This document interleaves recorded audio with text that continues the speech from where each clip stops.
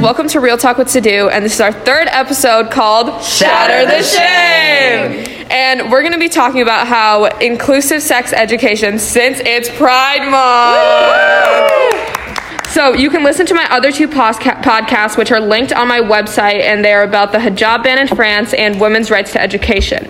So this discussion is going to be super chill, and I just want to hear your opinions and talk about the stigma in schools and how sex ed is not all embracing of the queer community.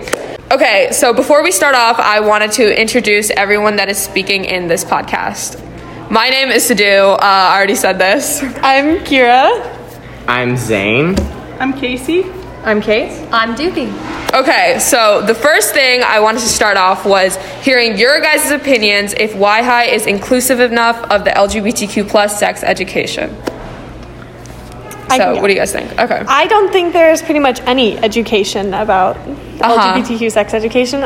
In health class, we learn about sex education in general, but nothing in particular with LGBTQ plus topics. Yeah, agreed. So as I know, our curriculum didn't talk about like anything relating to like top or bottom. Yeah.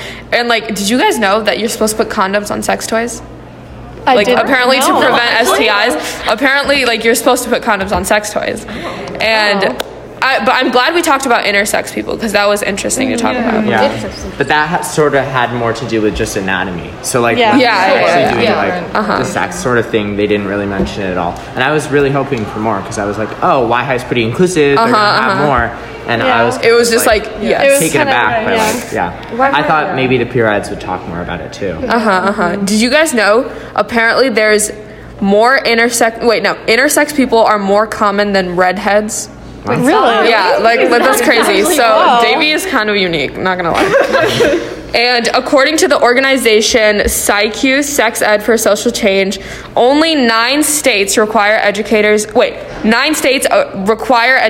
portray homosexuality in a negative manner or do not allow them to talk about LGBTQ plus individuals. Seriously? Like, can you believe that? That's like actually crazy, right? Oh my god. I do not know the states, but I can probably like list down below in the website. That's actually incredible. Yeah, wow. no, seriously. I think the way that the like government mandates and sort of everything comes into play here is really interesting for like how the political climate can like really affect like directly what kids are learning about. Seriously. That's really interesting. And influence stereotypes. Relating to that, okay, so the next thing I wanted to talk about is like stigma around the queer community. And how do you guys think we can make sex education more queer friendly?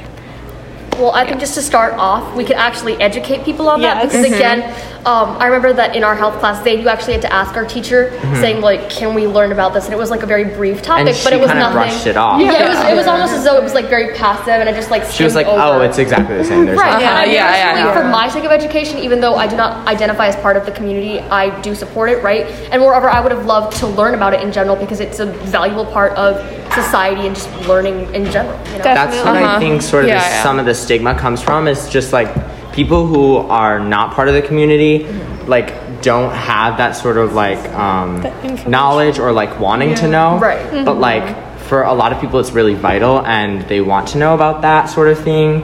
And I think bringing it into a space where all students are learning about the same way, that would create some of that stigma to go down. I think there is a lot of stigma around it in general, though, considering that it was almost as though she like passively brushed it off as though she did not want to talk about it. And when we asked about it, like she didn't explain it in depth, correct? Yeah. And you know, people are scared of what they don't know. You know, people are like neophobic to learning about new things, especially later in life. So it's quite important to just sort of acclimate people to new ideas while they're still learning and open-minded, rather than having culture shock later in life where they just never learn. Correct. And like I was thinking that maybe like Y-High in general could have brung in like a guest speaker, and they could have talked about their experiences with sex and gender and sexuality. Like the peer-eds. I was definitely thinking they could have talked about I don't know if like legally they're not allowed to teach us, but I know the because of abortion. But I know how does that relate to the queer community? That's why I'm confused. I don't know. They did have sort of like, there was like Pride flags or something on the thing, and they were like LGBTQ terms. Yeah. Right. And the syllabus said like, we're going to talk about LGBTQ terminology, but then I think that was kind of performative. But I mean, I feel like that's the right step to take. Like, I feel like a lot of schools should take that step to even talk about queer identities in general, because if that would sort of break the stigma as well. Yeah. But yeah, I'm kind of disappointed. Like we said, Herbie kind of just brushed it off. Just like, oh, it's just sex with different genitals. Like, okay. Yeah. I was like, are you gonna explain this more in depth? Okay, so this kind of topic is kind of like unrelated, but I was thinking about how virginity plays a role in like non-straight relationships. Like normally when we think about losing your virginity, it's usually like penetrative sex between a cisgender man with a penis and a cisgender woman with a vagina. But like sex and losing your virginity can look and like feel in a variety of ways, and like it doesn't have to like involve penetration, you know. And a lot of queer youth may think that because like if they lose their virginity to someone else that is like not heteronormative, it can be like, oh, I didn't lose my virginity, you know. And I thought that was really weird. And okay, so the last question is a true or false question I want to ask you guys. So do you guys think Michigan schools are required to teach sex ed? I would assume. I think so, because you're required to take a health class. And it was covered. Oh, she did say I'm gonna that go she with like a made no. specific I feel like yes, it should be, but I feel like it isn't actually. I feel like if it's a true or false thing, I'm like, like a public school thing, because I think if it's just general, like if you're a private school, you're not required to. I would be disappointed, maybe not surprised, I would be disappointed if public schooling was not, like it didn't have. Well, let's hear it. Should we do a drum roll? Yeah.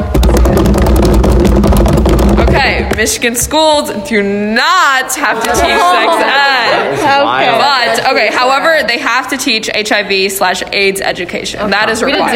Yes, that is required. So, like, they don't have to technically teach about, like, queer sex ed, you know? So, yeah. And less than 6% of teens in the U.S. reported that they received sex education with any mention of LGBTQ plus related topics. Wow. like ourselves. Yeah. So, like, in more conservative areas, how do you guys think this affects LGBTQ plus youth? It definitely isolates them. Yeah. They feel like And spreads they're not misinformation. represented.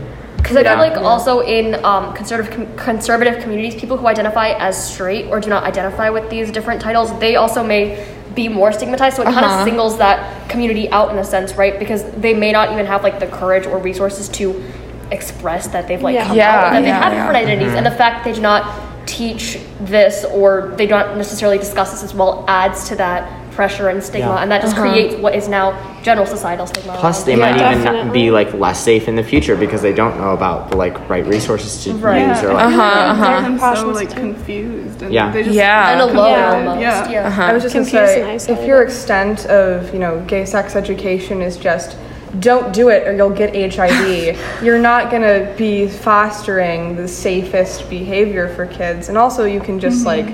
I feel like that sort of very, very skewed negative mindset is only ever gonna like feed, the fear or bigotry that other students might have towards, queer students. Yeah, definitely.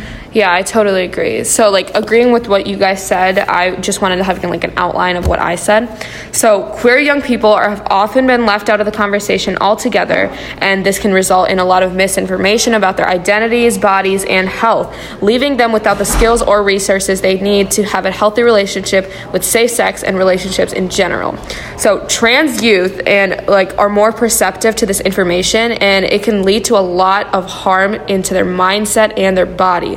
So, like, you may know that, like, sometimes trans and non-binary people undergo hormone replacement therapy, HRT, and take gender-affirming hormones like estrogen and testosterone. So, while these hormones change the body, affect fertility, and even eliminate periods for some, they are not a form of birth control. Like, I'm really sad that, like, they didn't teach this. Yeah, we didn't teach transgender people on this today or in, in health class. We did. Even in and then it's different. In health, they didn't even talk about transgender identity. They didn't. No. They just mentioned like gay, bi.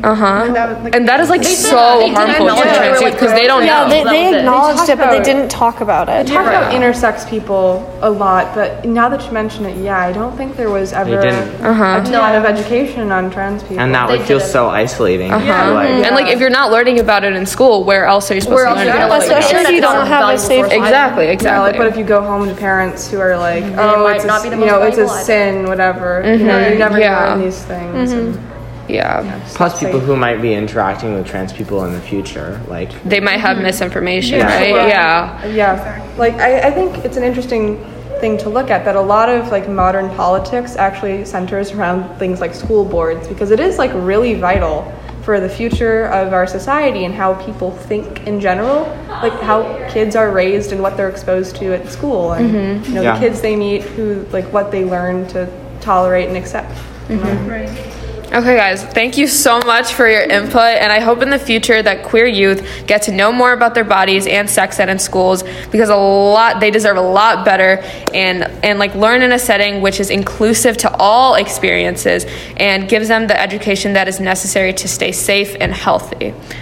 Thank you for listening, and please tune in next time, and have a great day. Yay!